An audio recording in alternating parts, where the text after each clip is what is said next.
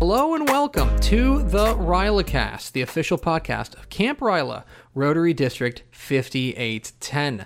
My name's Greg Tepper. I am one of the hosts of this here podcast. The other host of the podcast is the man they call Josie, Andrew Josie Utz, who could not be here tonight. Unfortunately, Josie's not here with us. I asked him, hey, why can't you make the podcast? And he said, I'm not at liberty to say. So certainly hope it's nothing having to do with, I don't know, some sort of hostile takeover of the podcast down the road, because that would really bum me out, because I like doing the podcast with Josie. Josie, please come back. This podcast is much better with you here doing it than me flying solo. But we will press on.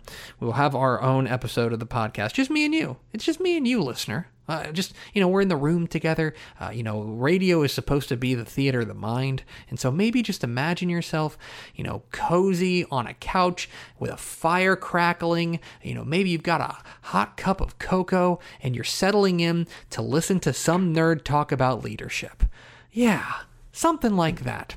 This is the official podcast of Camp Ryla, District 5810, Rotary District 5810. We do thank you for spending a little bit of your day with us. Coming up here in just a little bit, we've got a big-time guest. We're going to be joined by our good friend, Justin O'Keefe Higgs, who might be the most interesting person I've ever met. Certainly, he's a man of many talents. We'll talk about that with him and get his Ryla story coming up here in just a moment. But first, let's talk about a story that's been floating around the internet, because that's what this podcast is about. It's about talking about things that happened on the internet. And I want to talk about a young man. I can say young because he's younger than I am. I think he's 32. His name is Braden Wallach. Braden Wallach is his name, and look, I maybe you've seen this story, and maybe you haven't, but I'm going to get you up to speed on the ballad of Braden Wallach. You see, Braden Wallach is a 32-year-old CEO of a company. He is the 32-year-old CEO of Hypersocial, which is a marketing agency. And so he's got the corner office, right? He's running the show. He is, in the very definition of the term, a leader when it comes to this company, Hypersocial. So it was a little bit of a surprise when a couple of days ago, they came out. They're a company of 17 employees. So a small to medium size company. And he has to make the very difficult decision to lay off 2 of his employees. Now, I work with, I have a little bit of management, responsibilities in my big boy job. And I can tell you that I've never had to do something like that, but it sounds terrible. 0 stars, I have to imagine. Thumbs down for laying off people, especially with a company that small. I think that if it might be easier if he was, I hate to say it, but he might be easier if he was like the head of Amazon, right? Where it's just like, oh, you're just laying off people. There's kind of numbers on a spreadsheet. I think with a company that small with 17 employees, you're laying off 2 of them. I mean, that's pretty heavy. And so, he has to make that very difficult decision to lay these people off there at his company, Hypersocial. And then look, that's not an easy thing to do, and I don't want to be tone deaf to what he was going through, because certainly that's pretty tough. It's pretty tough for everybody involved. But the reason he's in the news, and the reason you're hearing about it right now, or perhaps you heard about it before I started talking about it, is because of what he posted on social media. You see, Braden Wallach decided to go out there and post a statement on LinkedIn. Okay, LinkedIn. If for all the young people in the audience, LinkedIn is like it's like career Facebook.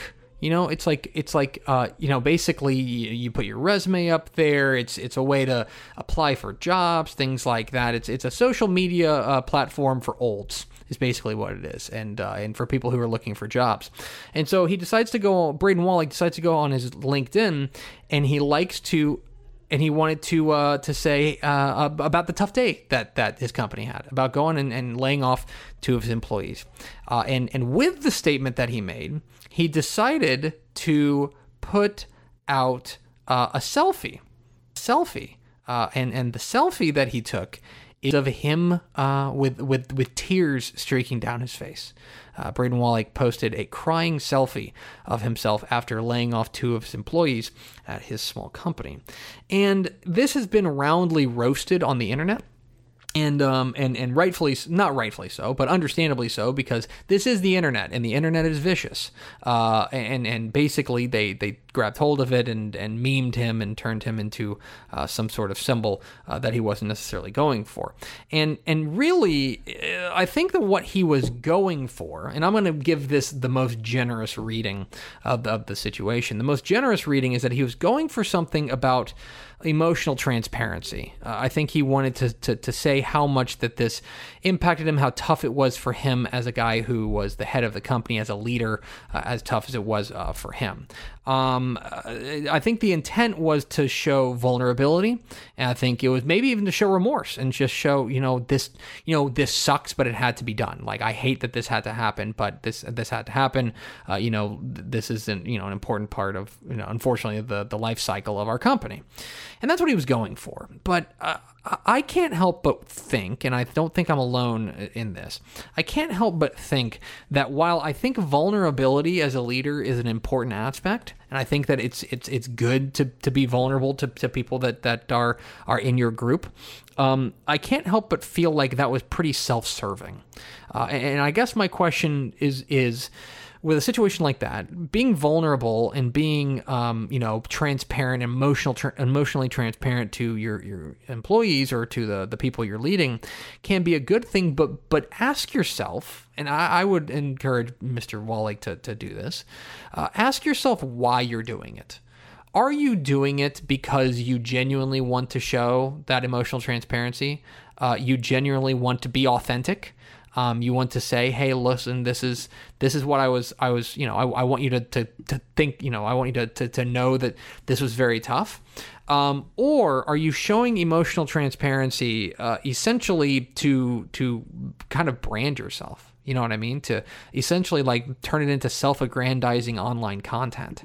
Is that what you're going for? And that to me is two very different things. I think, look, I've as I mentioned, I have some leadership responsibilities in my job, and I think I've been pretty emotionally transparent with my colleagues. We're a small company, and so I think they know a lot about me. And I don't mind being emotionally transparent. I don't mind, showing a little bit of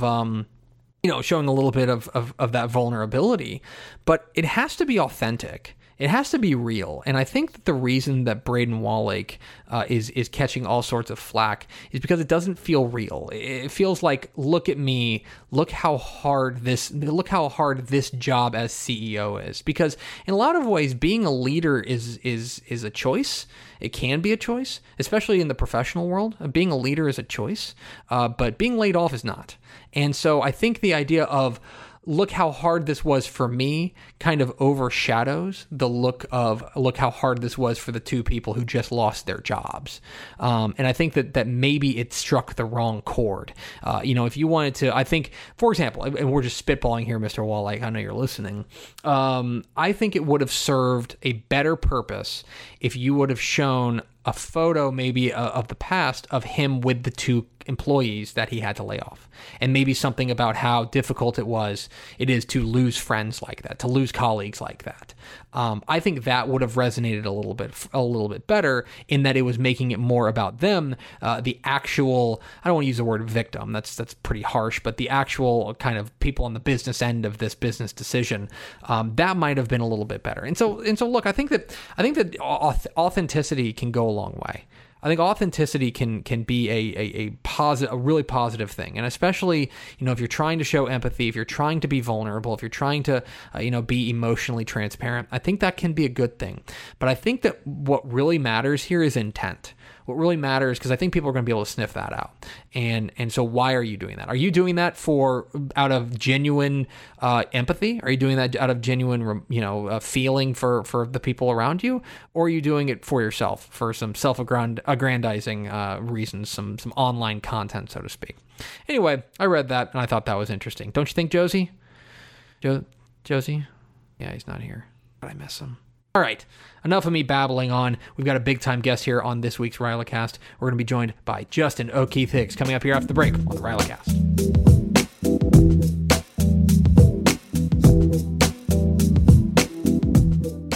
think people know my story with Ryla is that I took some time away before coming back to Ryla. And so one of the nice benefits of that is that I kind of get to add to my Ryla family every time I get back involved, because it's like there's more people coming. And one of those guys is a gentleman that I met at camp for the first time this past summer, and I'm convinced he's among the most interesting people I've ever met. We're pleased to be joined on the RylaCast this week by Justin O'Keefe Higgs. Justin, what is up, my man? Hey, Greg, how are you? I'm excellent. Thanks for taking some time with us. I asked you this in the before we started recording, but let's just pretend that I didn't. Where are you these days? Because your Instagram says that you're all over the place. Yeah, I live in Fort Worth, but I travel pretty regularly up to New York and probably going over to LA and a few other places soon.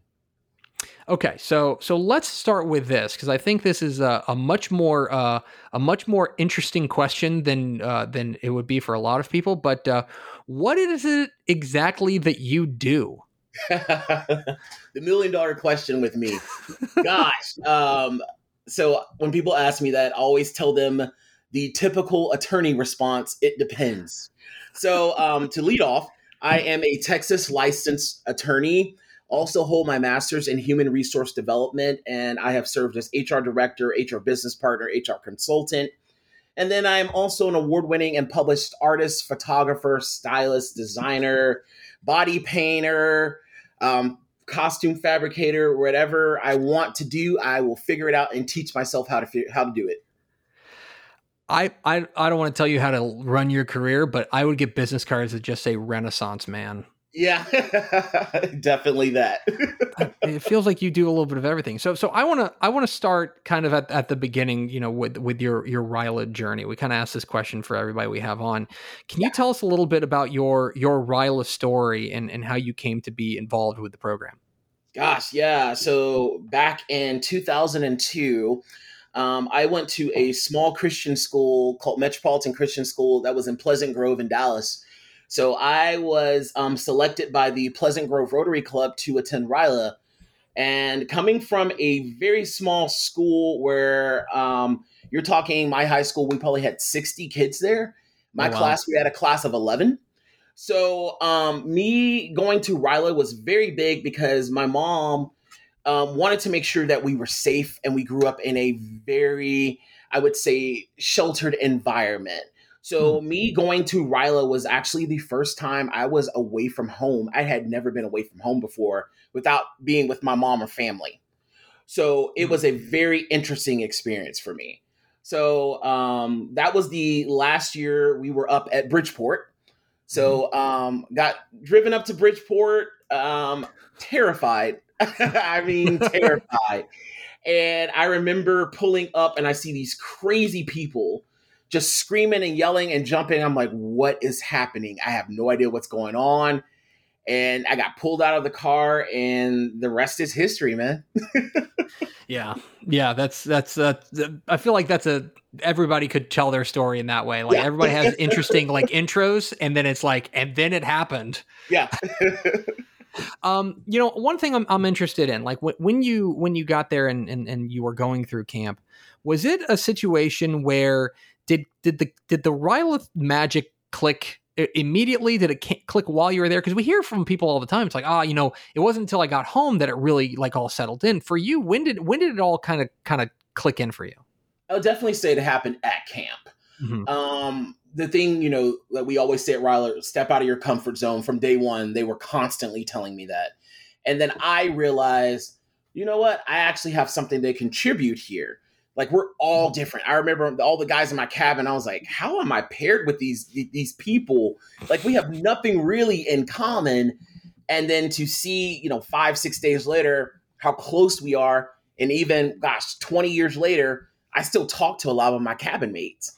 So I would say definitely it happened at camp, because I got to see the change not only in myself, but also in the other campers that were there. You are you go on from camp and you pursue the law degree. It's obvious, you got your JD from Texas Southern.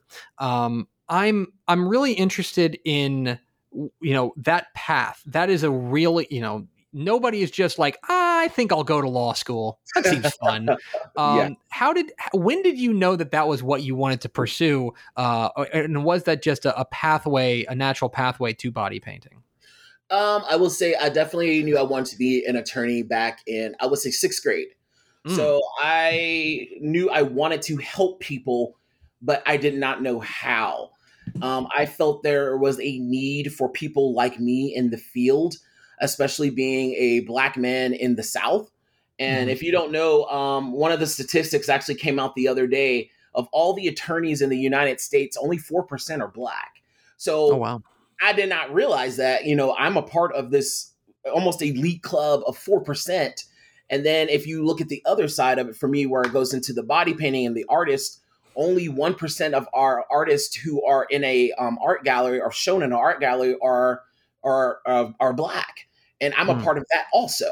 So it's something that I always knew I wanted to help people, not only to tell my story, but to help tell their story also. Because not always do people have the skill set or the knowledge, also just someone just to speak for them. So I wanted to be that voice for all those people.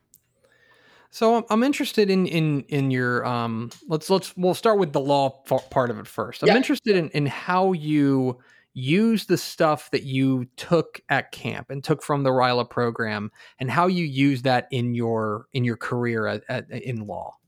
Gotcha. Well, first of all, it taught me to even go to law school. After I graduated, I went to college in East Texas. So I was still in a very small, homogenous community. And when I got into law school at Texas Southern, it's in Houston, which is now the most diverse city in the nation and the fourth largest city in the nation. So I'm going from Tyler, Texas, where you have like a handful, like a few thousand people, 50,000 people plus, to millions of people. I was terrified yet again. But going through RILA taught me yet again, step out of your comfort zone, because you need to see what you're made of. You actually can do these things if you just trust yourself and stop being comfortable. So I went to law school. It was tough. I will say that. I tell people this to this day. If you are not passionate about the law, don't do it, because it is an experience that only people who have gone to law school can really share in. So after doing that, graduating, studying for the bar for 3 months, not talking to anyone, literally 24/7 studying, took my 3-day test and ended up passing the first time. And then I started working. So then when I got into my career, same thing, step out of your comfort zone, Justin. So I'm taking different jobs, different places. What type of law do I want to practice? What type of things do I want to do?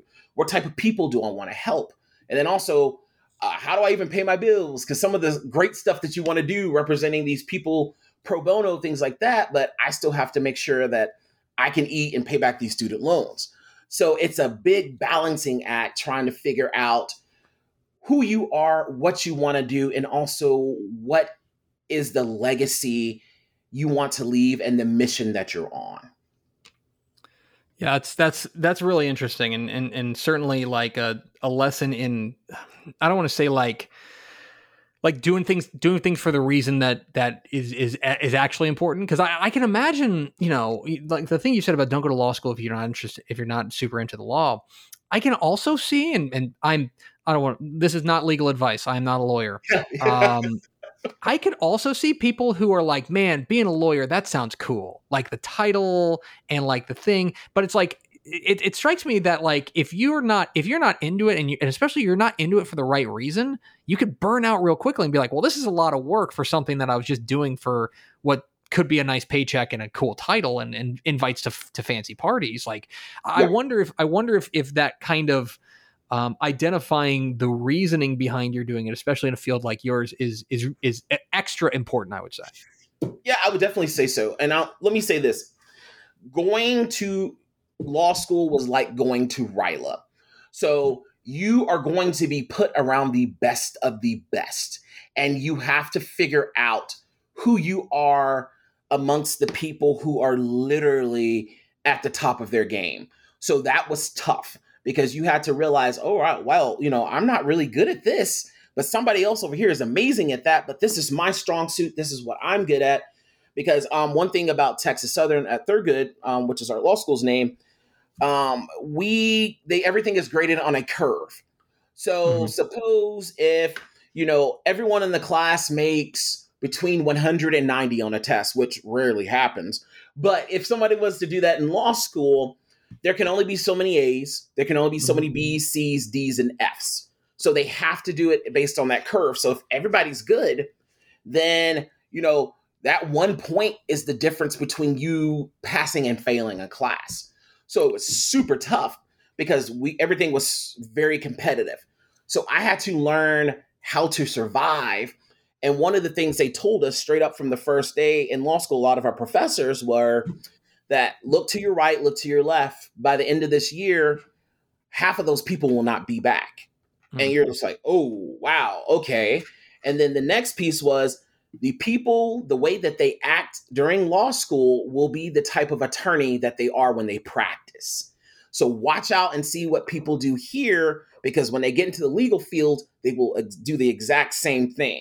So to be candid, I saw people study with people and give them the wrong outlines.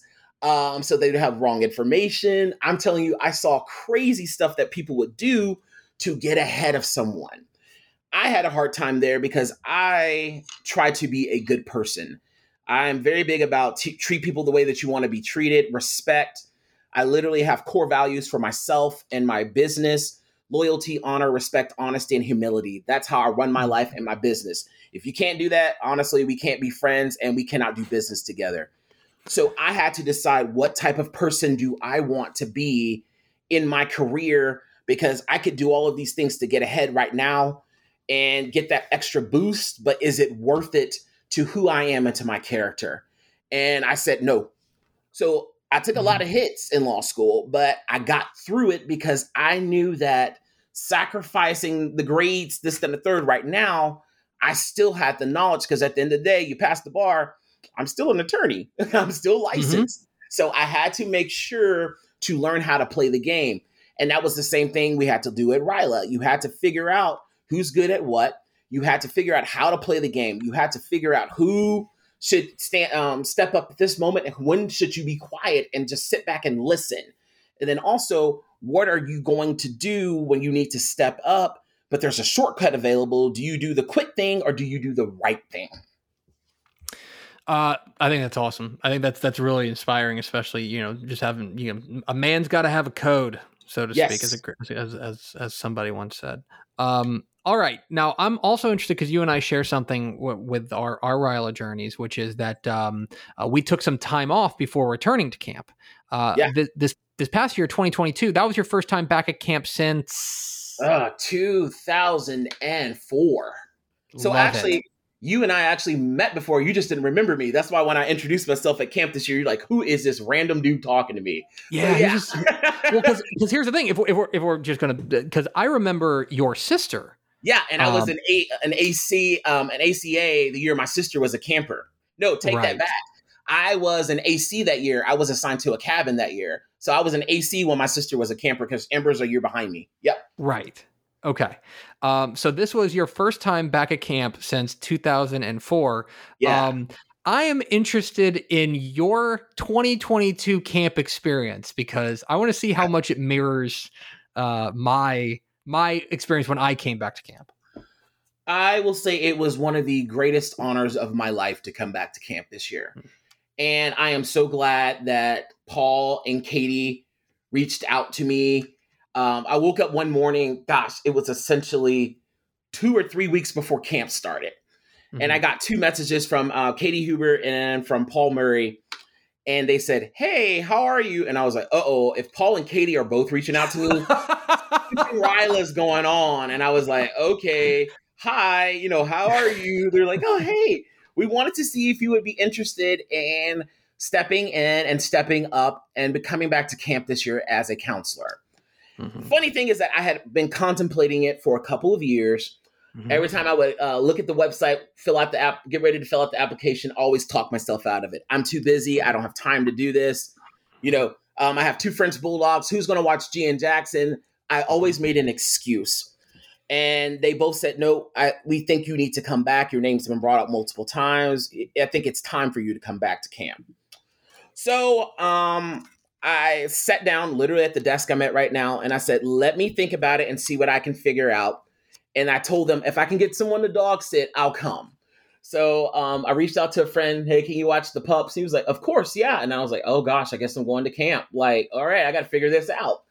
So I told him I would come. I got to work.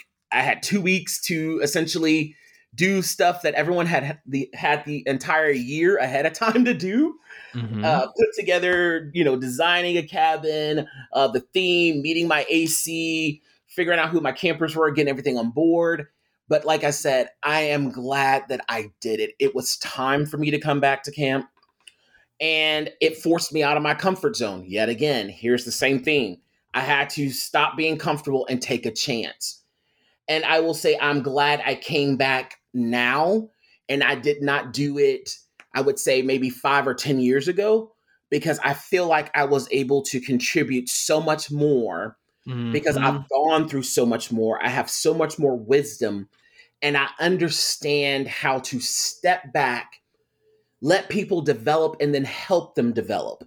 I don't need to do the thing. Like I told my camper straight up, cabin 2, this is not my camper year, because they would ask me questions. I was like, I'm not a camper. This is your year. You need to figure it out. And at first they were a little offended. And then they once everything kind of clicked for them, they were like, wow, no, he's right. This is about us. We need to figure out how to do things. And I told my AC, Matt, I'm the coach, you're the team captain, and this is our team. I will coach and step in when I need to, but I'm going to let you guys figure it out. And if you can, I'll give you hints, but I'm not going to do it. But to watch that change throughout the week and then see all of these different skill sets and then to watch them fail, that was the best experience, because I remember all of those experiences and those feelings and the frustration of like, why can't we figure this out? And then you've got all these cooks in the kitchen, all these chefs trying to throw in their recipe and their skill set, and they still can't do it until they just take a moment to step back and just realize, slow down, and then let's all work together instead of everyone trying to be the leader. So yeah, me coming back now, it was the right time because I was able to give back to RYLA in a substantial way where I feel like it has impacted the lives of others in a greater fashion. That is, I'm so glad you said that, because that's really similar to mine, and the idea of like, I'm glad I came back when I did, because that was one thing I kind of battled with, was like, when I came back, it was like, I can either dwell on all the time that I missed, or I can find the positives in it. And I do think that, yeah, I'm much more valuable to camp as I am now than I would have been maybe 10 years ago. And maybe that's not true. Maybe time would have, it would have accumulated more value, but like, I know I have to believe that I'm as valuable as I've ever been to camp now because of what I've been through. So that same thing, like you said, that I'm just sitting here nodding like, I feel like exact same thing. And then I will also say too, one of the reasons why I left camp was because I told them back in 2004, when I came back as a staff member, is that I felt like I did not have a place. And it was hard for me, especially as someone who had their life always laid out for them, in front of them, planned for so many years. So that was the beginning of me trying to figure out, who am I? So I want to make sure all the campers, all the alum listening to this, it's okay to feel like you don't have a place right now. That doesn't mean that down the line you won't. So you probably need to go through something. You need to have some type of experience. You need to learn something so that when if you do step away, it's okay. You're still a part of the family. So when you come back, it's so much greater. So I'm glad that I did it because, like I said, me coming back at this time, I felt like it was right. Okay, let's get to the main event. Let's talk about the body painting. Your Instagram is one of the most interesting things, and like my wife has caught me like flipping through your Instagram before, and her reaction like, "What is that?" Yeah, like there's just a lot going on here. Yeah. Okay, how'd you get into it? And like, Oh, like, I want to know everything basically about this part of your life because it is fascinating to me. alrighty. So I will say the time early on. So let me take it back. Law school, super stressful. How do I balance it out? I was into photography, so I will remember this. I remember this moment exactly. November of 2000 and through no, take that back, 7. I walked into Best Buy in Houston and I bought my first DSLR camera, a Canon Rebel, because I was like, I'm just gonna learn how to take pictures. So everything that you see on my Instagram, I'm all self-taught. I just figured it out. So Wow. I did a study abroad that year after my first year of law school. We went to London. So I lived in London for 3 months, and then every weekend we went to a different country.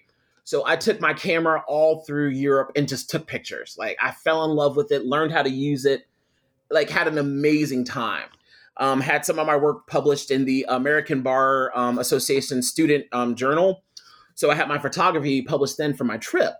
So I would say started to practice law, really got really heavily focused in my career and not really focusing on my creative side to the point of where it burnt me out. I did not realize how evenly right and left brained I was, and they complement each other. Most people are either one or the other. I am a mixture of both, and I have to have each working for me to be in balance.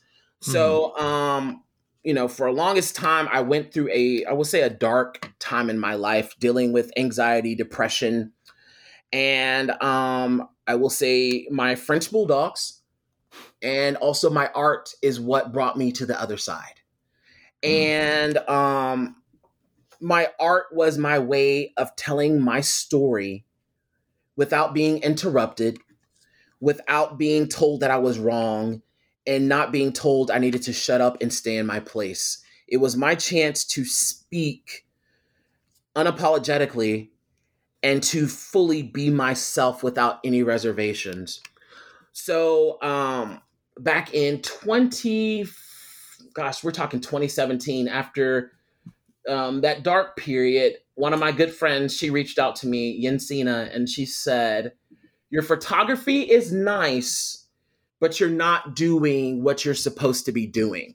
And I was like, what do you mean? And she said, keep going. You need to try new stuff, but you're not doing what you should be doing. And I was like, yeah, I'm right. I'm frustrated because my work looks like everyone else's. And it's just like, I don't want to be taking family photos and all this stuff. Like there's amazing people who do that type of stuff. But I knew that was not my calling. So I was getting frustrated with myself because I wasn't where I was supposed to be. And to the point of where I got so frustrated, one day 3 months later, I walked into Michael's, bought some paint, and just literally start throwing paint on people. And then there's a couple things I need to add with that. After I start throwing paint on people, essentially, and taking with consent, we should be clear. Yes, correct. Yeah, you're not just walking up to dudes on the street and you're just like, "Hey, man, splash." I was so scared for 10 years. I was a natural light photographer, so I did not do studio lighting at all. I thought it was super complicated. I could not figure it out. I did not want to go near it. So I mastered shadows, this, that, and the third. I knew exactly how to do everything natural light. One day, yet again, stepped out of my comfort zone. I rented a photo studio in Richardson, and I fell in love with studio photography. And the work that I did, people were just like, oh my gosh, this is amazing. How long have you been doing this? And I was like, this was my first shoot. And they were like, no way. I was like, yeah. So I started looking for my own equipment because I was like, all right, I need to start doing this. So at that time, super broke, just out of law school type of young attorney. I was like, I can't afford $300 per strobe light. Like I need multiple, I can't tripods and backgrounds. I can't do any of this stuff. And I want everyone who's listening right now, I want you to really pay attention to this piece of the story, because this is what confirmed exactly, for me, I was on the right path and doing what I was supposed to be doing. So I was at work practicing law on a Saturday. We had a deadline, so I had to go into the office downtown Dallas. And I was, as many people do, on my phone while I'm working, and I'm searching because I became obsessed. I was like, I have got to find this photography equipment. Made a mistake and spelled photography or equipment. I spelled one of the words wrong, and it actually hit on a post on Facebook Marketplace. And I was like, what is this? These two random gray totes, and it says photography equipment, which was spelled wrong, $100. And I was like, no way. So I messaged the lady and I was like, hey, I'm interested in this, but do you know if there's any strobe lights in there? And she was like, I have no idea what those are. I said, okay, cool. Would you mind opening up the totes, pulling over what's out, and taking a couple pictures of the stuff for me? And she was like, sure. She opens up the tote, sends me the photos. There are 6 Alien B strobe lights in there. Oh my God. So I'm like, are you kidding me right now? So I tell you, the people in my office that Saturday, I packed up my stuff. I said, I got to go. And they were like, are you okay? Is there an emergency? Somebody in an accident? I was like, I got to go. I'll see you Monday. I got to go. This is one of those opportunities. If I miss it, it's a once in a lifetime opportunity. I will never forgive myself.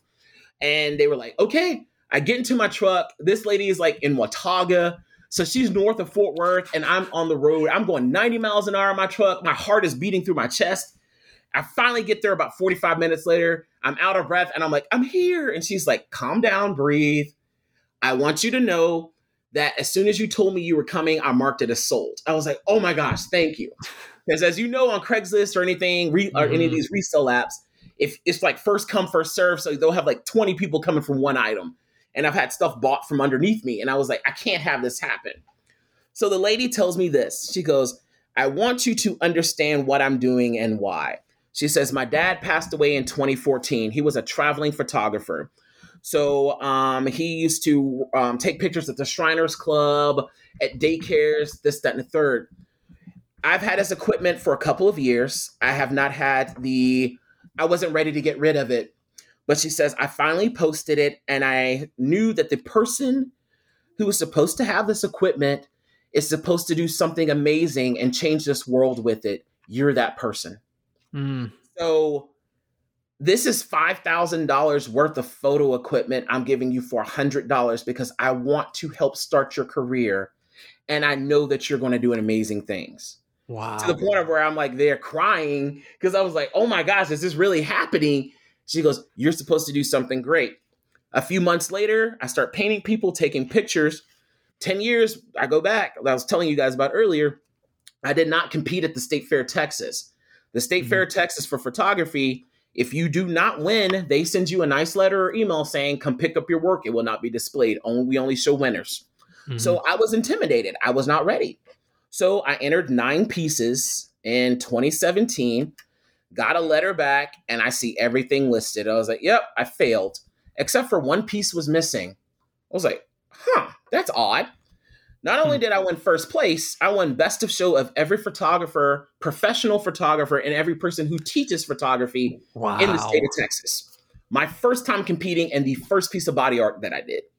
The next year, I won 2 first places and best of show again. And then last year in 2021, I won first place again. And I just dropped my pieces off last week for this year's show. Dynasty. That's incredible. That's amazing. Because I'll be honest, like that story of like, you know, it's like photography equipment, $100, and you're like, oh man, there's $5,000. My initial thought was like, oh, this is somebody who just doesn't know what they have. Like they just don't know what they have. But exactly. It's very clear. She knew exactly what she had, and she had a plan for it. Yes. So that's pretty amazing. Well, I use the equipment to this day. That's amazing. Well, I certainly recommend everybody. Wait, what's your Instagram? Tell me your Instagram again. Justin O'Keefe Creative. Okay, you need to follow that, and your wife might look at you weird and be like, "Why are you looking at people painted?" And I'm like, "Trust me, it's art." Okay, Justin O'Keefe Higgs. One last question for you. We give you the floor if there's something you want to plug, something you want people to know about. Something you are passionate about right now and you want more people to know about it. The floor is yours. Wow. What a question. Okay. No pressure. So I am a really interesting person who takes life. I live life from the experiences. I want to know what this world has to offer. So I will definitely say tell people to follow my social media. It's not for everyone because I live life in a different fashion where I will create things and tell my story. I am a visual storyteller. So within the 2 weeks, I'm actually heading back to New York to create some art and then going over to Jersey for Labor Day. The pups and I are here in Fort Worth until next summer. I was actually contemplating getting another degree, going to Harvard next year. But then a very wise lady spoke to me and said, you need to start following your passion and stop living your life for other people and doing the things that they want you to do. Mm-hmm. So I am, yet again, Ryla, this summer changed me in a way where I feel like I am finally ready. And the pups and I will be moving up to New York City June of 2023. So looking to serve as a counselor again next summer. And then as soon as camp is over, we will pack up and then we will be out leaving Texas. So I've had an amazing time here. I grew up here, Mav Maniac. I've danced, I've taught Zumba, body pump. I've done all these crazy things, but it's time for me to step into the next phase and chapter of my life where I want to work with, these amazing fashion houses, designers, cologne brands, everything, and get to tell my story and get paid good money to do it. So that's what's happening with me. That's pretty remarkable. I will second his following him on social media. It is very, very, it is absolutely worth it. It is the most interesting account that I follow on Instagram. Justin O'Keefe Higgs, my man, we appreciate your time. Thanks, Greg. I appreciate it. Thank you.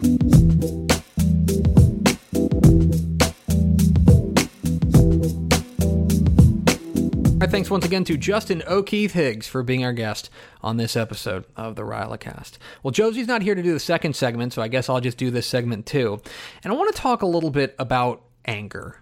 And that's going to be a little bit strange, I know, but I had a situation rise up at work this week that I'd like to talk through a little bit, and this is my podcast, I guess, for this week, so I guess you can't really stop me. So there was a situation this week that essentially, I won't get into the details, but somebody that I work with closely, they said something to me, and it made me really angry. It made me really, really angry. And obviously this is somebody that I have to work with. I have to work pretty closely with. But I kept feeling this. She said something to me and it made me incandescently angry. I mean, furious. It's been a long time since I was really that angry. And in a leadership position, even with just colleagues, right? Even with people who are your equal, you have to get along with these people, and it's important to maintain those types of good leadership skills in a situation like that. And so I really tried to sit down and I tried to process exactly why I was feeling so angry. And I think one thing that I've thought about recently, especially with regards to the way that it works with leadership, and because I think anger doesn't go a long way in leadership. I think that is a negative emotion, all told, and it's not going to help you get where you need to go or accomplish the things that you do. But I think it's also easy. I think people see that at camp, people see that in all of our situations.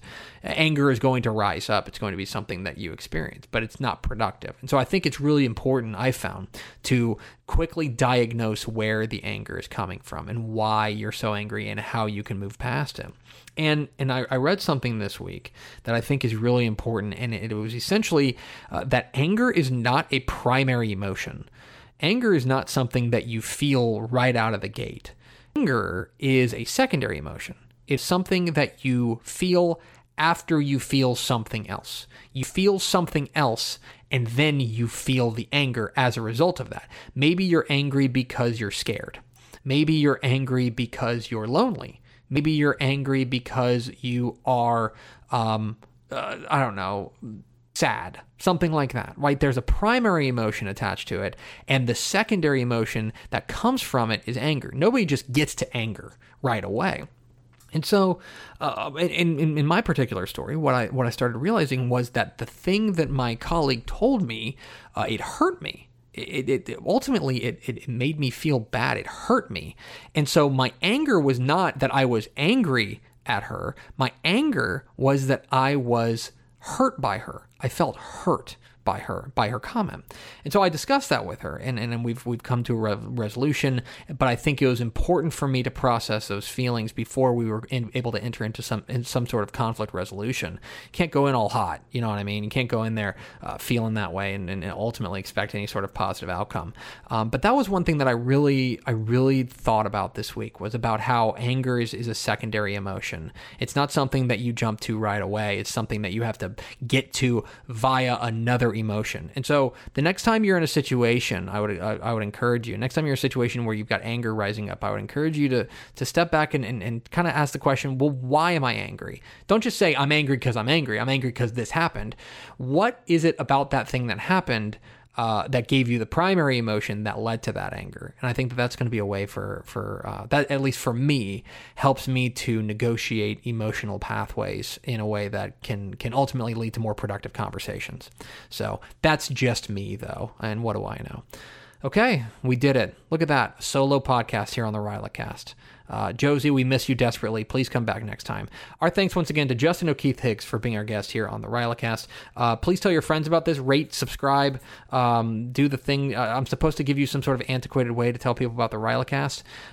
What I would do is buy an advertisement in a newspaper that is, or some sort of print media that is sadly antiquated. So please do it, though. Buy an advertisement and say, hey, listen to the RylaCast on the podcast vendor of your choice. But that's going to do it for us. Thanks again to Justin O'Keefe Hicks for being our guest, and we will see you next time, hopefully with Josie, running 2 wide here on the RylaCast.